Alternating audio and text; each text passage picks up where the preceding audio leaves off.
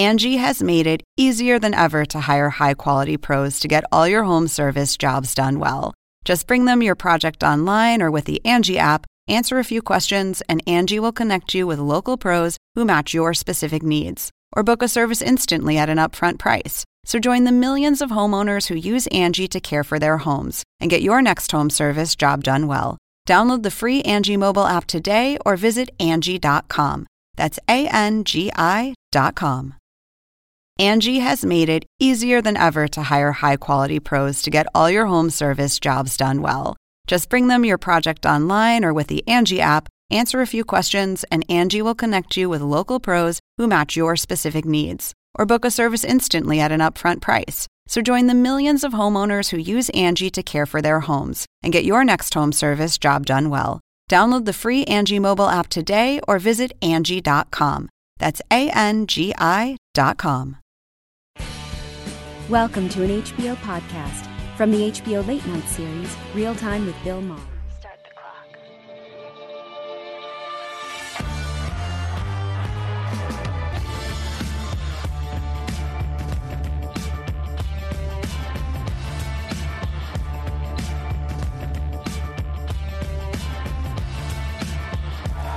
Thank you, people. How are you? Thank you very much. I appreciate it. All right. Here we are for our last show of the season.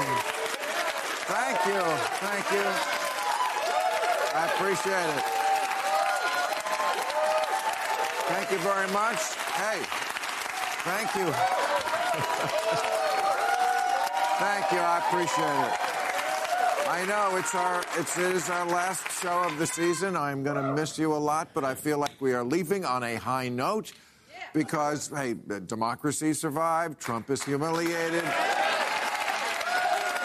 Putin is getting his ass kicked in the Ukraine. I feel like I'm the star of a Hallmark holiday movie called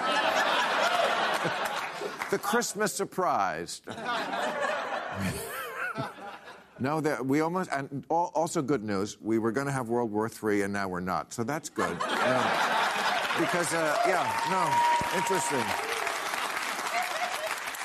No, a missile from the Ukrainian war landed in Poland, which is a NATO country, and everybody was like, oh, my God, is this going to escalate into World War III? Fortunately, Biden got on the phone with both parties, settled it down. Nothing's going to happen now.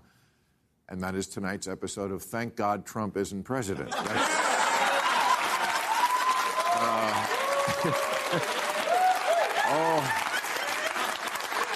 But that's not going to stop him from trying again. He made his big announcement. Well, not that big. Did you see that? He announced he's running for president. Like very low key, very low energy. Sad, I thought. I mean, really. Did you see him? He looked like a gigolo on his 10th call of the day. Tired and, there was 6 American flags behind him. He didn't hump any of them. There was no zhuzh there. He's so 2000 late, this guy, it's so yesterday's news. Like, hey, it was like watching AT&T announce a new landline.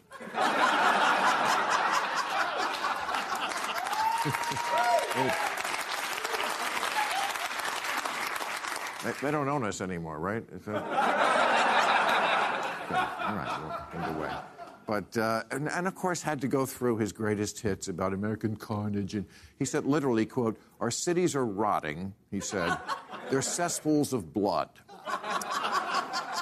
And half of Africa was like, what? And we're the shithole countries? But... So the election, they're still counting some places, but basically the Democrats kept the Senate. The Republicans won the House of Representatives. There will be a new speaker. Nancy Pelosi is stepping aside. Of course, she has to. Kevin McCarthy from right here in California will be the new Speaker of the House. Kevin McCarthy. A couple of years ago, he said, I want you to watch when Nancy Pelosi hands me the gavel. It'll be hard not to hit her with it. He said that. I mean, come on, it's just a joke. Nobody thinks someone would really go to a Pelosi family member and hit them with a hammer.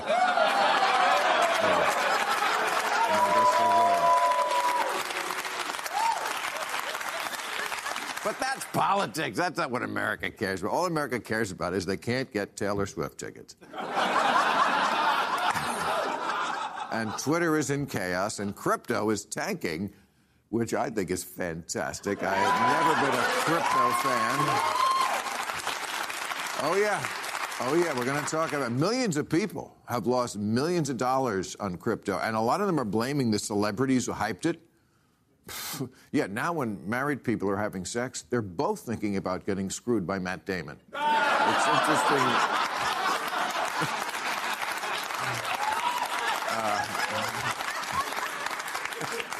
And Twitter, oh my God, Twitter's in a Twitter. I tell you, Elon Musk took over. First of all, he fired like half the people. He's like, get out of your nap pods and go home, you fucking... I love it. And then the people who are remaining, he said, either resign or I want you to give an exceptional performance. Exceptional. And this is very confusing to the millennials. They're like, my parents told me exceptional meant existing. What the fuck is this?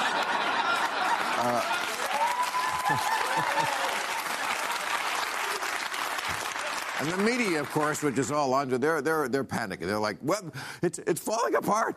Twitter is falling. And how could it fall apart? It's a website, not a condo in Miami. And by the way, yes, 3/4 of the people are gone. It's still up and running. I checked it an hour ago. There were 5 people telling me to kill myself. It's fine. It's the same as it ever was. But maybe the biggest story in tech/billionaire news, Jeff Bezos. Big announcement this week, much bigger than Trump. He said he's going to give away most of his fortune during his lifetime. Yeah, come on. It's not clear whether that's a charity thing or whether he's planning to marry and divorce again. All right. We got a great show. We have Laura Coates and Jonathan Haidt. But first up, he is an actor, playwright, and now author of the New York Times bestseller, Friends, Lovers, and the Big Terrible Thing. Matthew Perry is over here. Matthew Perry, how are you? All right, how you doing? Good to see you, pal. It's been a while. All right, well, look at that. They still love you, as they should. First of all, congratulations. I heard you broke Amazon. Your book sold so many copies that they couldn't handle it. You're like the Taylor Swift of writing. It seems like I am. I'm ahead of her book. That's... the amazing thing is, the first thing I want to say was, the amazing part is, I beat Bono in Ireland. Yeah. That's kind of weird. Well, I mean, it's a compelling book. I mean, I could not put it down. I feel like one of the big takeaways from the book is you like drugs. I got that. I think that's clear to say, yeah. And I just want to say that doesn't mean you read the whole book. Well,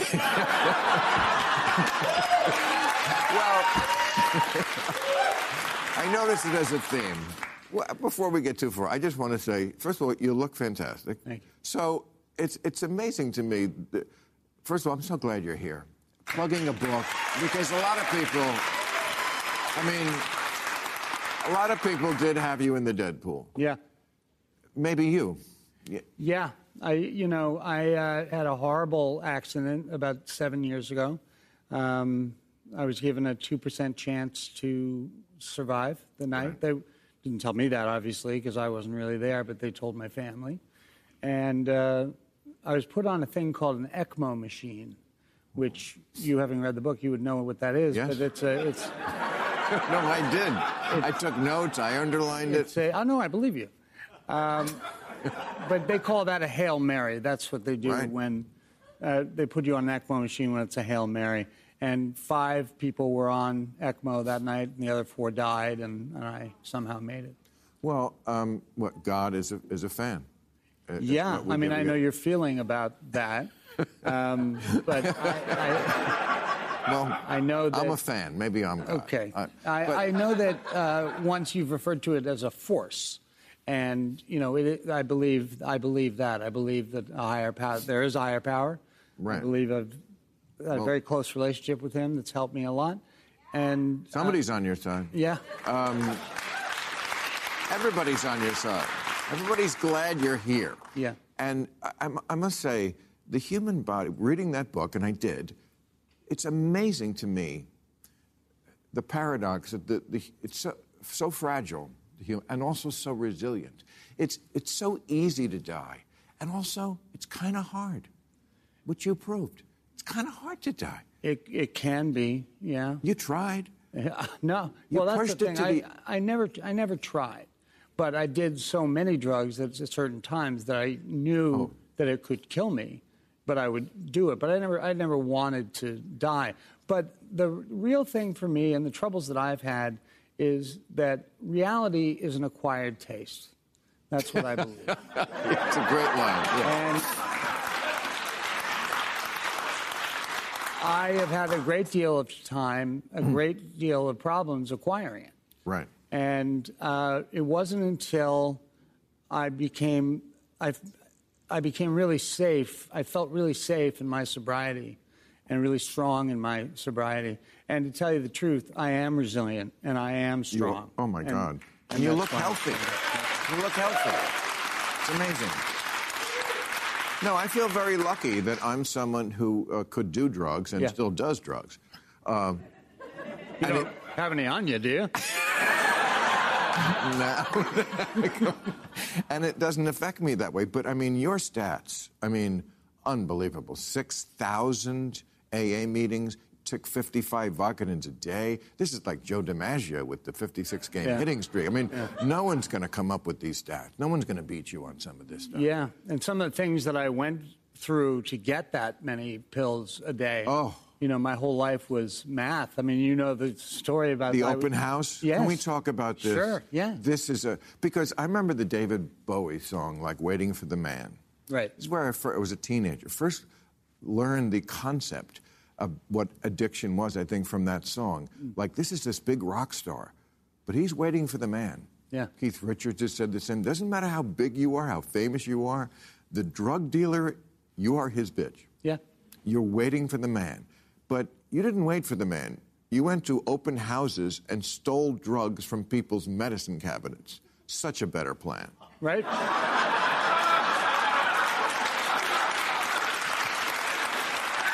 I would look in the paper and look at open houses on Sundays, and I would go upstairs to the medicine room, and if it was an elderly couple, I knew I'd hit it home. And then you look at the dates, and if the dates are old and there's still a lot of pills, you can take a lot of them. And I'm telling, it's a horror story, and I'm telling it in kind of a funny way. But as I drove off, I was like, nobody's going to say, Chandler just stole drugs out of my medicine cabinet? Exactly. Yeah.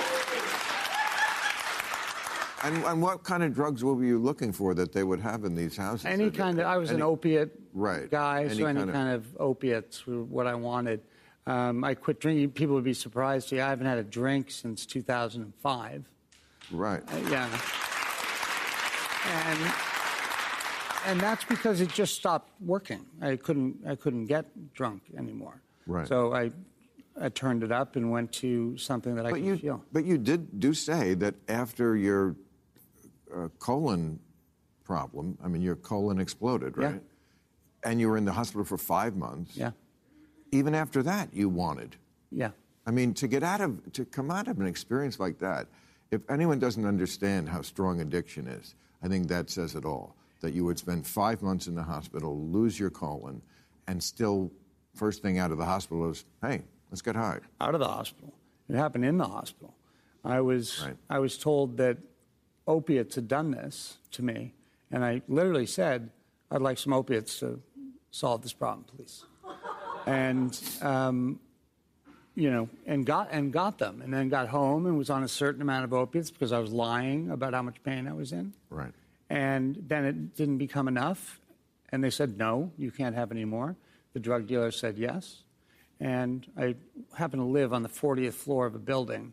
So I had to go down 40 floors, meet the guy on the street, come back up. And I had a nurse, a sober companion, and they caught me every time I did this. Literally every time. They were like, give us the drugs that you just got. And I had to go to a rehab then. And the thing is, when you have something like a heart attack, and I've spoken to many people about this, you have a heart attack or you have some horrible death-defying accident that I have, you would think you'd be filled with gratitude. But that's not, you're pissed. You're angry. And at the things that you have to do in the future to get back to where you normally were. You're not filled with gratitude. You're like, wait a minute, I got to be here for 5 months. You can't, the things inside my stomach are so broken up that you can't do surgery for a year and a half. And you're going to have a colostomy bag, which is, you know, I'll leave you with a couple if you want. Well, do you have one now? No. Oh, you don't? So you had it, but it's done. I had it removed, and that was a wonderful so your colon's working again. Yes. All right. Well, we've talked about your ass. Let's talk about your dick. Sure.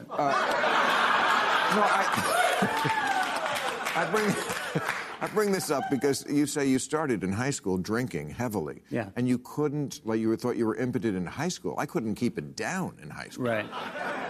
Well, that's kind of me now. I'm sorry. Well, again, human body's resilient. Yeah. You know, you lost the colon, you got that back. I'm sure the dick is on the way. Yeah. Thanks. I'm not sure if you're hitting on me. I don't know what's happening. Well, I'm not hitting on you, but I am going to make a prediction about you. Okay. I think you are about to enter a very, very productive period of your acting career. Because, I mean, we know you from the past. Okay, we love that. It's still on. It's the biggest hit still on television, Friends. But, like, now you're the mature guy. You're at that age when, like, actors get really great, I think, because they've had all this experience. And you've had all this pain, which is bad in life, but good in art. And I just see people using you in the next 20 years in a lot of really great roles. And I think you're going to do some amazing work. Do you see that before you feel? Thank you, yes. A couple of good friends of mine have said your best work is to come. I do. I really believe that because you have all this experience that you're going to use. Yeah. And it's just, you know, it's not going to be Chandler. It's not going to be that. But it's going to be better stuff and more mature stuff and great movies. I found that in the talk show tour I've been on has been much more adult. And I used to come on these things and write jokes and like it's got to have a moment of silence and I'm so awkward. Right. And this hasn't been that. I've been quieter. I've waited to really think about what I want to say, and it's been all honest. different. You know, I mean, you're telling us everything. I mean, you're telling us more than most people know about other people. Yeah. And you're doing it in a way that, you know, hopefully will help some other people, and I think it has. Yeah, and it's helped me. Yeah. You know, getting to a point where I was safe to, because you can't give away what you don't have. So if I'm afraid that I'm going to use in 3 weeks, I can't start helping people. Right. You know, but now I feel. And you still feel the urge? No, I really don't. Oh, good. Yeah. All right. Well, then don't come to the party. All right, Matthew Perry, great to see you, pal. Glad you're here with us. All right, please do. Well, let's meet our panel.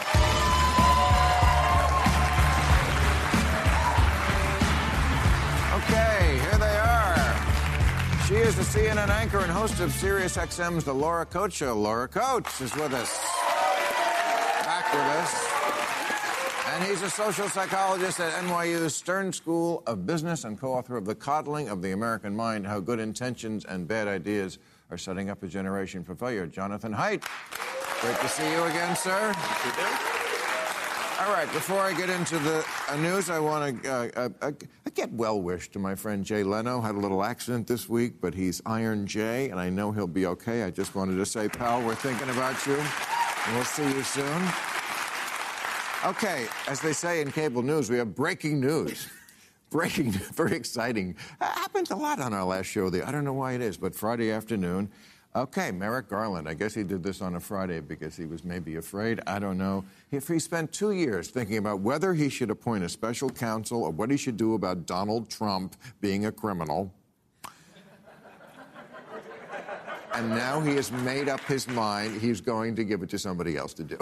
He's going to appoint a special counsel to look into the two crimes, would be overturning or trying to overturn the 2020 election, that little thing that Trump did, and then bringing the classified documents down to Mar-a-Lago and putting him in the shed with the croquet equipment.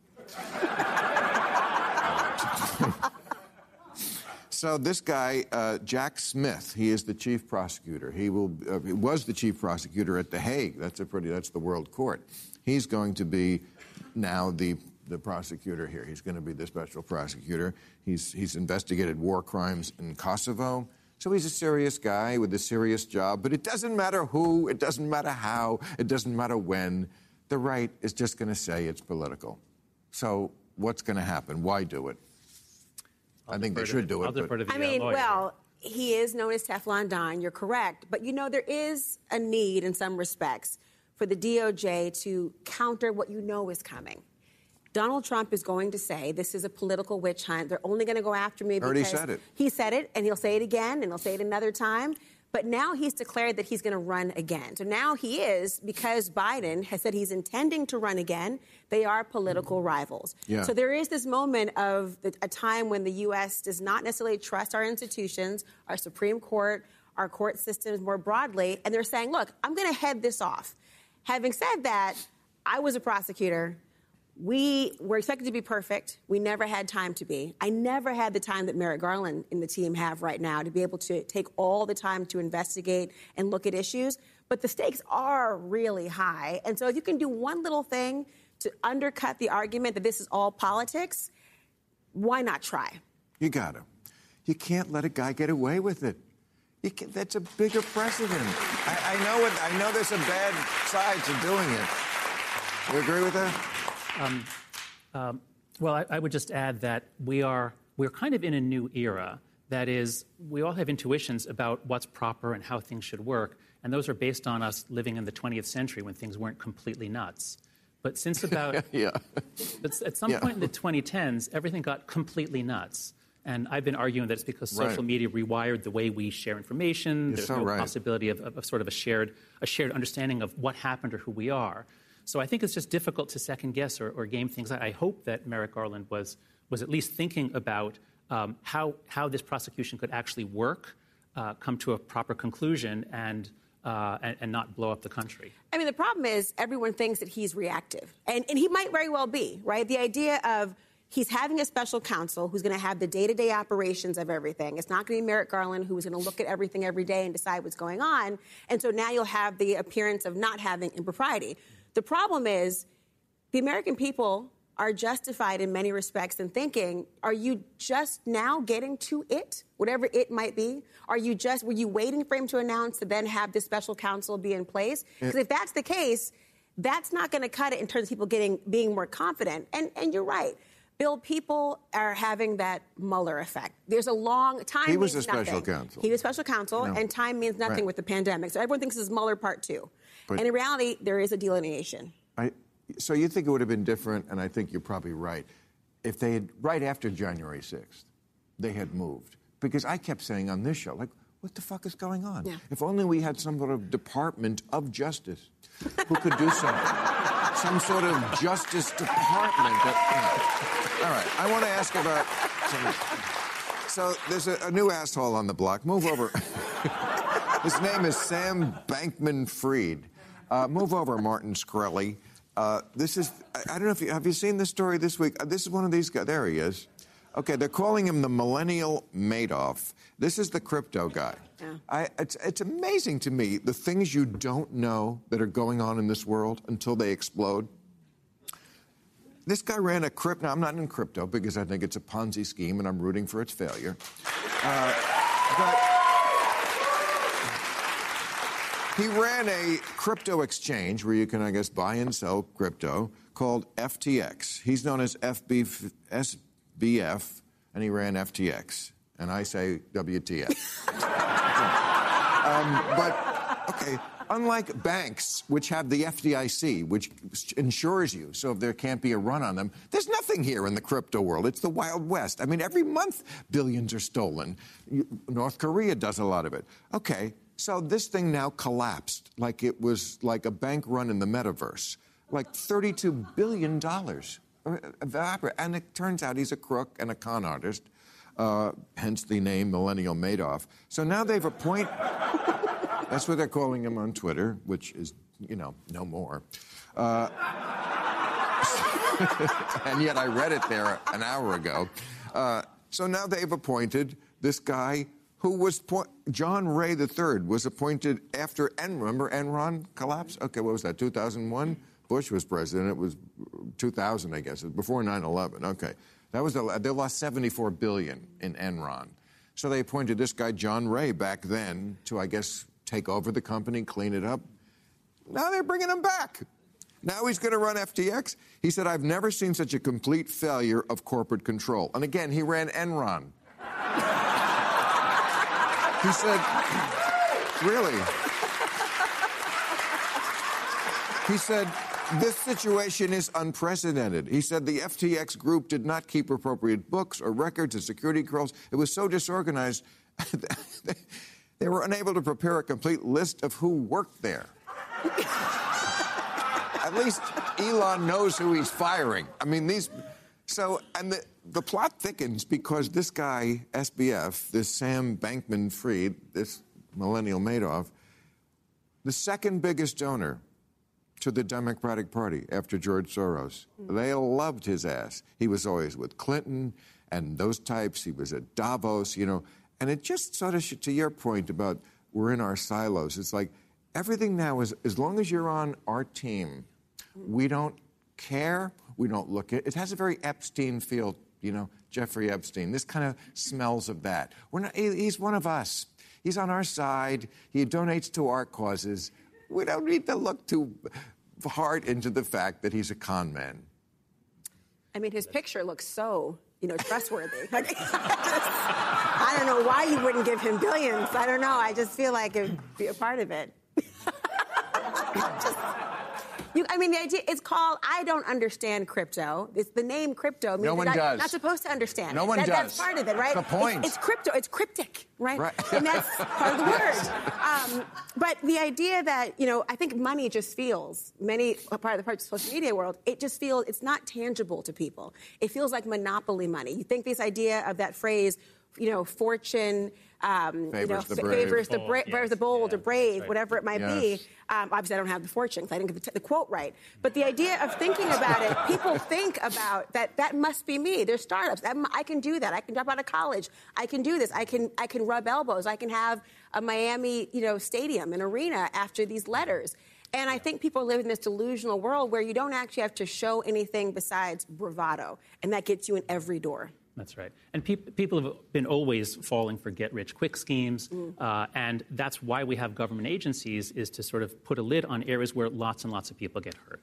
And I understand the need for innovation in different spaces, but especially when you have ordinary people investing their money, investing their fortune, investing their retirement, I think this is kind of showing us there is a need for regulation, for institutions. So much of what concerns me now about where we are as a country is that liberal democracy and the free market system that we have are kind of unnatural and unstable, and they only work because over decades and centuries we built up institutions that allow us to, in a sense, live like way above what we were designed for. And now that everything is speeding up so fast, change can happen, we don't understand what's happening, and all around us, people are losing faith in our institutions, in part because our institutions are behaving badly. And so we have to get a grip on this. We have to understand what's happening to us. And then I'm hopeful that this collapse will sort of bring us back to our senses and our reality about, social media is sort of making a mess of our social lives. How about if we bring that into our economy and our banking system? Is that a good idea? Probably not. What I find so disturbing about it is it seems like they knew it was a scam. He did. When you read he just did an interview with Vox, and he's kind of admitting that, yeah, I know. And he had a girlfriend who wound up with about, I think, $1 billion of the money, because there was so much of it washing around. That's better than flowers, Bill. She said, here's her quote, "I didn't get into this crypto as a true believer. It's mostly scams and memes when you get down to it." Mm. And, like, this is what they're saying out loud. You know, this is not just thoughts in your head. So I also think there's an interesting connection here with academia, because I was reading about his mother, SBF's mother. First of all, a lot of the money came through this group called Effective Altruism. It was a social movement. Listen to this. I love this, the younger generation, when they think they've discovered something new. A social movement dedicated to using evidence and reason to figure out how to benefit others as much as possible. Yes, why didn't we think of that? Fuck. Using evidence effective altruism. So on to something. Okay, so it turns out both his parents were professors at Stanford. I'm bringing this up because you're into this area. Yeah. And the mother wrote an essay in 2013, Beyond Blame. She said, "The philosophy of personal responsibility has ruined criminal justice and economic policy. It's time to move past blame." Mm-hmm. Yeah, this is... Is it really time? Personal responsibility is bad, and blame, that's a thing of the past? No wonder this guy's a fucking crook. You were raised wrong. You were raised wrong, asshole. Yeah. So I study moral psychology, and... I know you do. And there are some really interesting studies done by a philosopher named Eric Schwitzgebel, who looked at, are philosophers who study ethics more ethical? And he looked at what books get taken from the library and never returned. Ethics books are more likely to never be returned. No. Is that right? He did all kinds of surveys, like, who calls their mother on Mother's Day? Philosophers and moral philosophers are a little bit less likely to. So at very least, there's no sign that thinking and reasoning and studying ethics makes you more ethical. And one thing it does is it makes you very, very good at post hoc justifications of whatever the hell you want to do. That's kind of what religion is also. When you think God is on your side, you can do anything. I mean, the people who attacked on 9/11 thought they were doing God's work. It was a faith-based initiative. Well, that's right. Genocides, most of if you've got large-scale violence, if you're mobilizing people to do something, most likely they feel that there's a strong moral justification behind it. And so we've got to watch those, especially in a liberal democracy, where there's a new research paper just came out a couple of months ago showing that in the countries that are backsliding the most, the countries that are becoming less stable democracies, those are precisely the countries where polarization is rising. In other words, the more you hate the other side, the more you can justify anything, because they're an existential threat to the country. And if we have to invade the Capitol to turn over the election, we'll do that, or whatever. But you see it on both sides. And so I think one of the central things we got to keep our eye on is the polarization. The more we hate each other, the more we're going to do crazy things that are going to make it not sustainable, I think, to have a liberal democracy. Well, I'm going to say, what I find, maybe it's the prosecutor in me, but I have to call BS on her statement. I mean, the idea that we have moved past blame, or that blame is the problem. I mean, it's kind of like the cousin of, the 16th place ribbon in a class of 16, where, there is right and wrong. There is the idea of punishment. There is the idea of actual gain. And there's the idea of, if somebody has done the wrong thing, you don't have to look everywhere else to assign blame. Sometimes the person who did the deed should be blamed and ought to be held accountable for. I mean, we talk about people not being above the law and what that means to us societally. It's the idea that it's deflection on society, that it's society's problem that you see what I've done as wrong as opposed to what I've done as wrong. And to think about that, and it was written years ago before her son obviously was involved in all that he's doing right now. But if that gives any insight into how she feels her son ought to be treated from here out, then that is really telling about a deficiency. Yeah, and then that's why I brought it up, because I really think, look, we are, I think when historians look back at our time, they will not divide us into red and blue and Republican, Democrat. They're like, the things that were wrong with us were wrong with both sides in different ways. I do think they manifest in a more dangerous way on the right. But on the left, there is a rot. And it comes from academia. Yes, and I agree. And it filters down. Am I wrong about that? That's where it's all coming from. I just think this is an epitome of it. This is what the mother says, and then the kid robs your money. Yeah. So I think part of what's happening here is that we have certain institutions in our society that you can call them epistemic institutions, which just means knowledge generating. And the academy is the premier one, the medical establishment, the courts are another. And these only work if you have viewpoint diversity. They only work if I say something and then people are going to challenge me. Right. And the academy has always leaned left, and that's not necessarily a problem. The police lean right. It's not necessarily a problem. It's just people choose different careers. But what's happened, and I've been collecting data on this. I started an organization called Heterodox Academy in 2015, and we've been arguing that maybe we should have some viewpoint diversity, not be Orthodox Academy. Because when everyone's on the same side, someone says something crazy like, how about if we stop punishing people? And other people are afraid to object because that would seem to put you against a certain political sensibility. That's right. Echo chamber, yeah. And when that happens, what we get is what I think we can call structural stupidity. Right. That is, you get... Yes. You see it all the time. You get really smart people, but you put them together, and they can't think straight, and they say stupid things from the left that just play really well on libs of TikTok and give the right wing lots of ammunition. And you get onion headlines as policy. That's right. Exactly. That's it. All right. So speaking of headlines... This is our last show before our winter break. We will be back on January 20th. I forget what day that is, but it's an important one in my life for some reason. Oh, yeah, it's Inauguration Day. That's what it is. Anyway, always before we go, we do a future headline. For the people who get their news from this show, we will actually... provide, because we love you, the audience, we will provide for you the headlines that will be there when we're gone, so you're not behind. These are the future headlines you will see. A chemical in my pillow stuffing found to make people stupid. I guarantee you'll see that. Bitcoin now worth less than coin. Wow.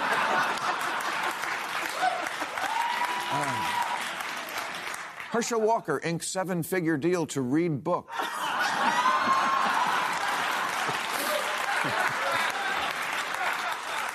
Paris Hilton ends marriage after catching husband with another mannequin.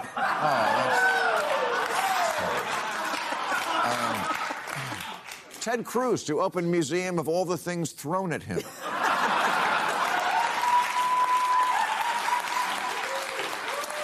AARP, BLM, and Magicians Union all call for a boycott of that old black magic.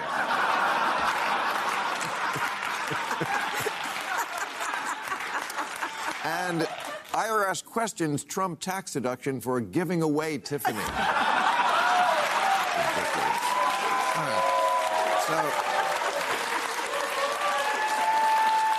All right, so I saw you on 60 Minutes last Sunday, and I want to get into that because it was so fascinating. And, you know, I remember 20 years ago, people were talking about paint chips and saying the fact that, you know, when kids ate paint chips back in the day, it fucked their brains up. And they thought that when we got the lead out of the paint, it actually affected crime 20 years later.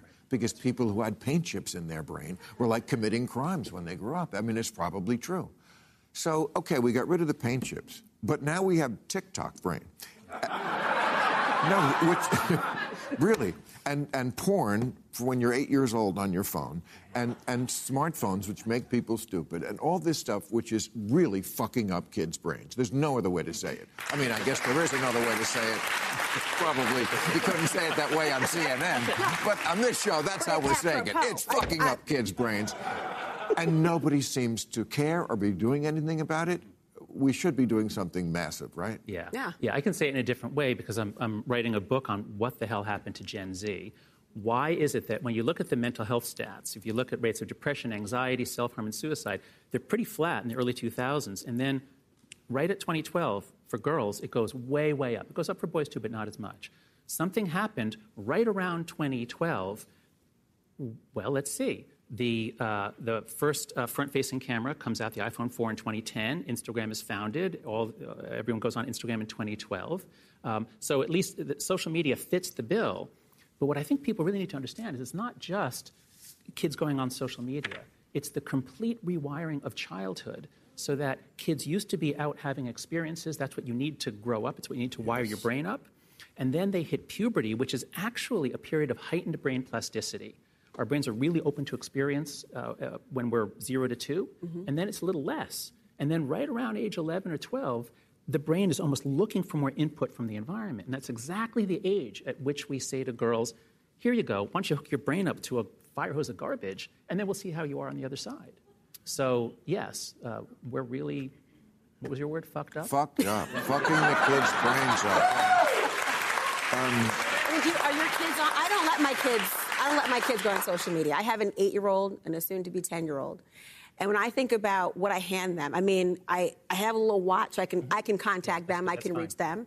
But the idea of handing over to my kids a machine that tells them, compare yourself to everyone else. I mean, I'm not somebody who even likes to go on social media because it's kind of like walking out your front door and saying, hey, anyone think I'm cute today? Like, anyone want to criticize me? Come on, I'm here for you. Just go ahead, start. And so with my kids, when they're trying to think about and figure themselves out, I mean, I cannot imagine going through puberty, going through insecurities, going through life, and not just having whatever bullying, whatever insecurities, just in your own little circle, but it's there forever. And it feels like everyone's seeing it. And it goes from point A to point Z in a matter of seconds. I mean, you have people feeling insecure into their adulthood. Now, I mean, you should see, we're talking about on air, you know, someone will make a comment as a pundit, and the commercial break, they go, anyone like it? Did anyone like it? Anyone like it? What do they say? What are they saying? Are Congress people doing that too? Exactly. And these are people who are grown-ups, who have lived a life before social media. Imagine those who have never. Like, you see kids now, and you wonder the 2-year-olds who have seen people in masks for most of their lives at this point. How does that shape their view of now seeing a mouth one day? Yeah. Imagine now seeing a real mirror, not a filter. It's always like a fun house, and I try to stay away from my kids. But don't your kids complain to you that the other kids have this and we don't? I mean, isn't it hard as a parent to do that when all the other kids have it? For me, no. You want to know why? I tell my kids, I'm like, look, you can add it to the bill for your therapy in 20 years. Right. Mommy did so many. You had a bed. You had a house. Oh, poor you. Can I give you an air fist bump on that one? Thank you. But Laura, I just want to point out. So your kids are what, 8 and 9? 8 and 9, yeah. Okay, so they're still in elementary school. Yeah. When they go to middle school, my kids go to New York City public schools. As soon as they hit 6th grade, they say, Dad, everybody is on Instagram. Can I have an Instagram account? We're all faced with this trap. No parent wants their kids on Instagram, right. But we're all faced with this trap because the other kids are on. We don't want our kids to be excluded because that is where things are happening. So this is what's called in social sciences a collective action problem. Each one of us might even be even worse off if we take our kid off and everyone else is on, but we would all be better off if everything was off. So what we need to do as a starting move, and this is something we can all do, get the phones and social media the hell out of middle school. Let's just protect middle school. Okay, and so if you're watching this at home, talk to the principal of your parents' middle school and say, "Can you help us?" Because believe me, I've spoken at middle schools; they hate this too. So as a starting move, just have the norm be no phones in school. When you come to school, put them in a phone locker or a yonder pouch. The kids must not have access to their phones in school. Usually, the policy is, well, we don't let them take them out. Like, yeah, tell heroin addicts you can just leave it in your pocket. Don't shoot up. Just leave it in your pocket all day. So we have to get it out of middle school, and we also have to keep the kids off of social media until at least high school. I think the age needs to be 16 after the brain is mostly developed, but we've got to get it out of middle school. But the parents don't want it, right? I mean, if you add it up, some of the middle school kids, their parents remember the introduction of Instagram, and they love it. I mean, look at the average middle school picture with selfie with a mother and daughter or a father and son, I mean, maybe mother and daughter. They both got the duck lips going. They're both doing them together. Right. I mean, they know they're doing it because they like it, and you have and so I hear you, and I agree, but part of the collective action, I think, has to include the buy-in from a group of people who love the keeping up with the Joneses. And until we solve those people, Instagram flourishes. Right. And you mentioned the girls. You said that's a more... Yes. Yeah. I mean, so what I can say, I've dug into all the published studies. I've got a Google Doc with hundreds and hundreds of studies. And what I can show is that the correlations between time on social media and mental health problems they're not huge, but they're pretty solid for girls. For boys, it's not so much. Boys, because what happened around 2012, when all the kids got smartphones right around then, the boys mostly went for YouTube and video games. And those are not particularly harmful, because what boys need to grow up is they need to be part of a pack competing with or hunting and killing other groups of boys. And that's not harmful at all. That's not harmful at all. When it's playful. No, when it's playful, it's not. If it's playful, it's not. That's what sports is. But the killing. But I feel like women will be the ones to maybe lead us out of this, because I feel like social media is hated by women because it takes away the things that they need the most from men. One, you don't have to have the balls to go up to a girl, which they want. They want you to demonstrate that. I'm willing to risk rejection, and you don't have to do that over the phone. And also, they want to be talked to. Women like talking. Boy, do they. They like... They do. They like it. They like you talking to them and them talking to you. They're communicative creatures. Men can get by without that, but women cannot. And the phone is robbing. So I think if anybody's going to lead us out of this wilderness, it's going to be women who are fed up. Women cannot really like Tinder. That is not something that conforms with their biological imperative. It's perfect for a man. Oh, what's up? My dick.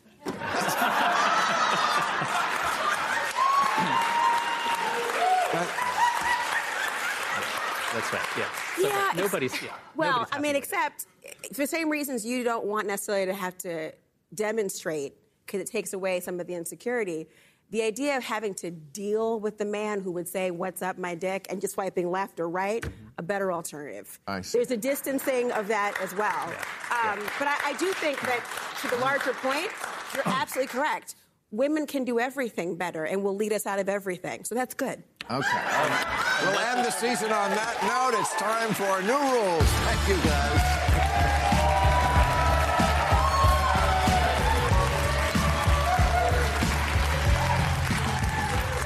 Okay, new rule: if they can make cars that drive themselves, park themselves, monitor blind spots, sense rain, keep you in your lane, tell when you're tired or you're drunk, and see you at night, they can make one that changes its own damn clock.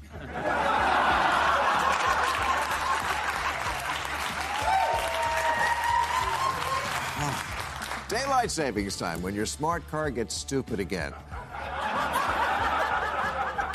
New rule: someone has to make a movie where super glue fights crazy glue. And then they realize they should be friends and beat the shit out of Gorilla Glue.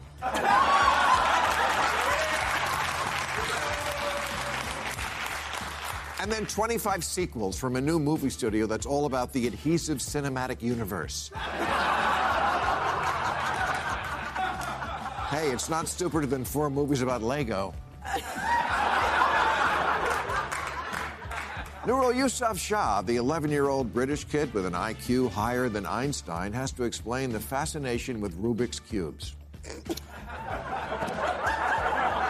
For us normal people, they're the most boring toy ever made. But for the Mensa crowd, they're endlessly fascinating. Look, I can solve it in 3 seconds. Nobody cares, genius. Go to your room and solve global warming.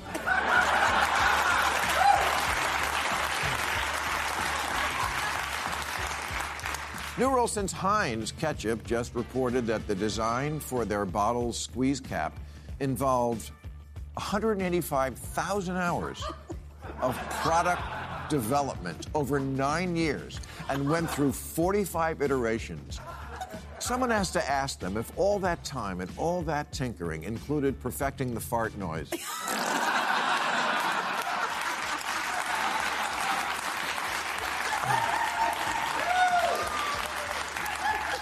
New rule: if you don't want Americans to think you're calling us fat cows, you can't call your Asian noodle company Momo Fuck You.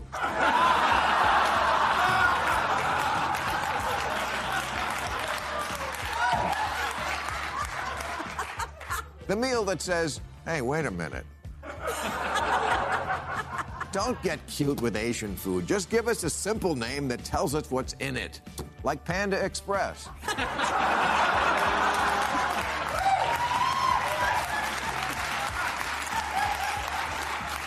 And finally, new rule: since this is our last show of the season and our Thanksgiving show, I'd like to start tonight by giving thanks this year to Donald Trump and all the loons, Karens, Kool-Aid drinkers, D-list celebrities and unqualified weirdos he put up for office who scared some sense into America on Election Day.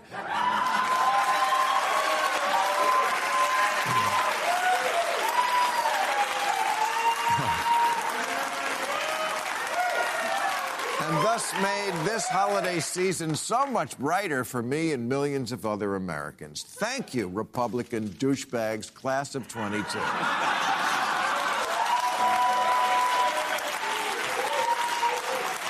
Thank you, Doug Mastriano and Tudor Dixon and Carrie Lake and Blake Masters and all the other election deniers who ran for Secretary of State and governor in swing states and lost, which was almost all of them.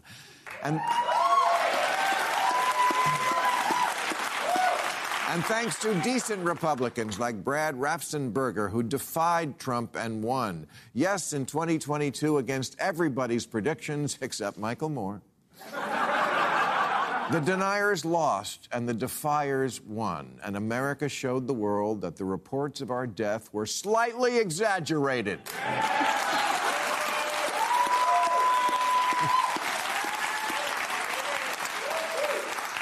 We went from goddamn America to goddamn America. Maybe we're not quite as crazy as we look. Republicans showed they could dump their baggage, and independents showed they could actually be independent.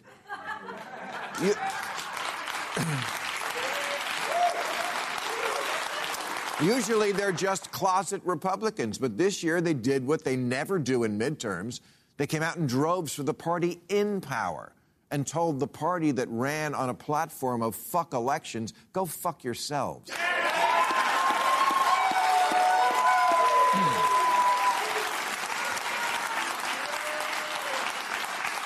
Sometimes this country surprises you with its ability to revert back to sane.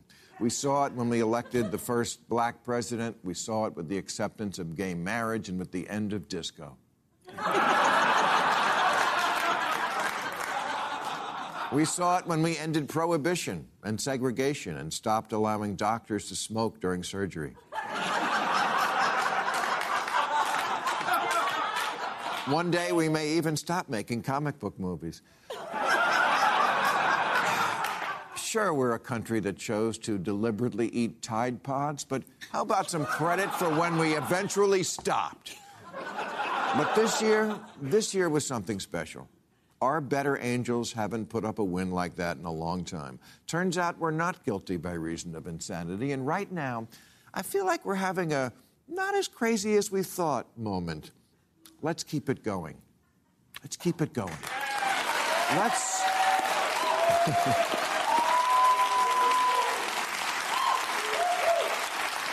Let's rally the normies, which we now realize are still most of us, and bully the bullies on the extreme ends, who are such a tiny part of us, and yet, thanks to social media and partisan politics, are able to hog the microphone and make everything suck. Our friend Jonathan here noted on 60 Minutes that the extremists are only about 7 to 8% on both sides, and yet they get 90% of the media attention. 92% of all tweets in this country come from 10% of the users. Why are we letting 15% of the population make us all miserable? It's like we're letting the crying baby fly the plane.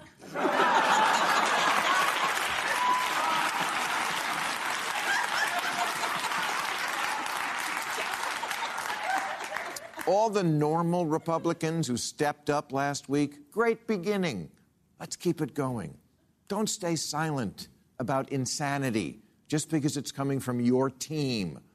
Call out this conspiracy stuff. Marginalize the people who believe in crisis actors and lizard people.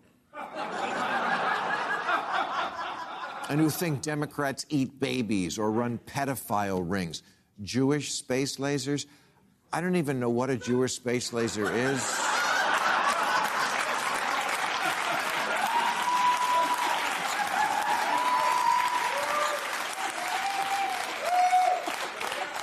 But I know even Kyrie Irving doesn't believe in it. We all need to call out the people of bad faith on both sides who pretend things they know are not true. Like voter fraud, it's been studied 1,000,000 times. It doesn't exist. There just aren't hordes of people showing up in gray-haired wigs pretending to be dead people and risking prison to vote for Patrick Leahy.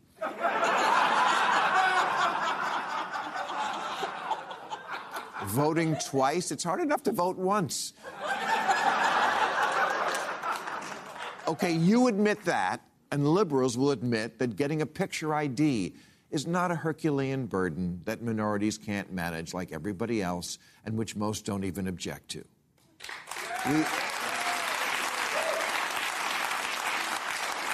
We need more grand bargains like that. Everyone's always talking about how they're tired of the extremists and how they long for compromise. Then do it. Make deals. Stop flirting with authoritarianism, and we'll stop flirting with communism.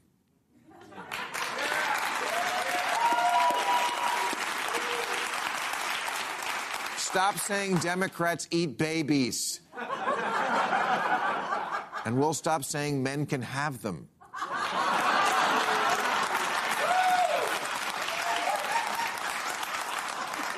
Stop denying the ice caps are melting, and we'll stop asking to disband ICE.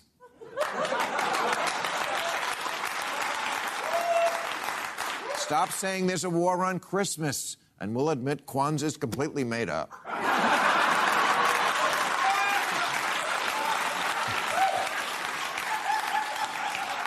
Keep a lid on the Proud Boys, and we'll see what we can do about Kanye.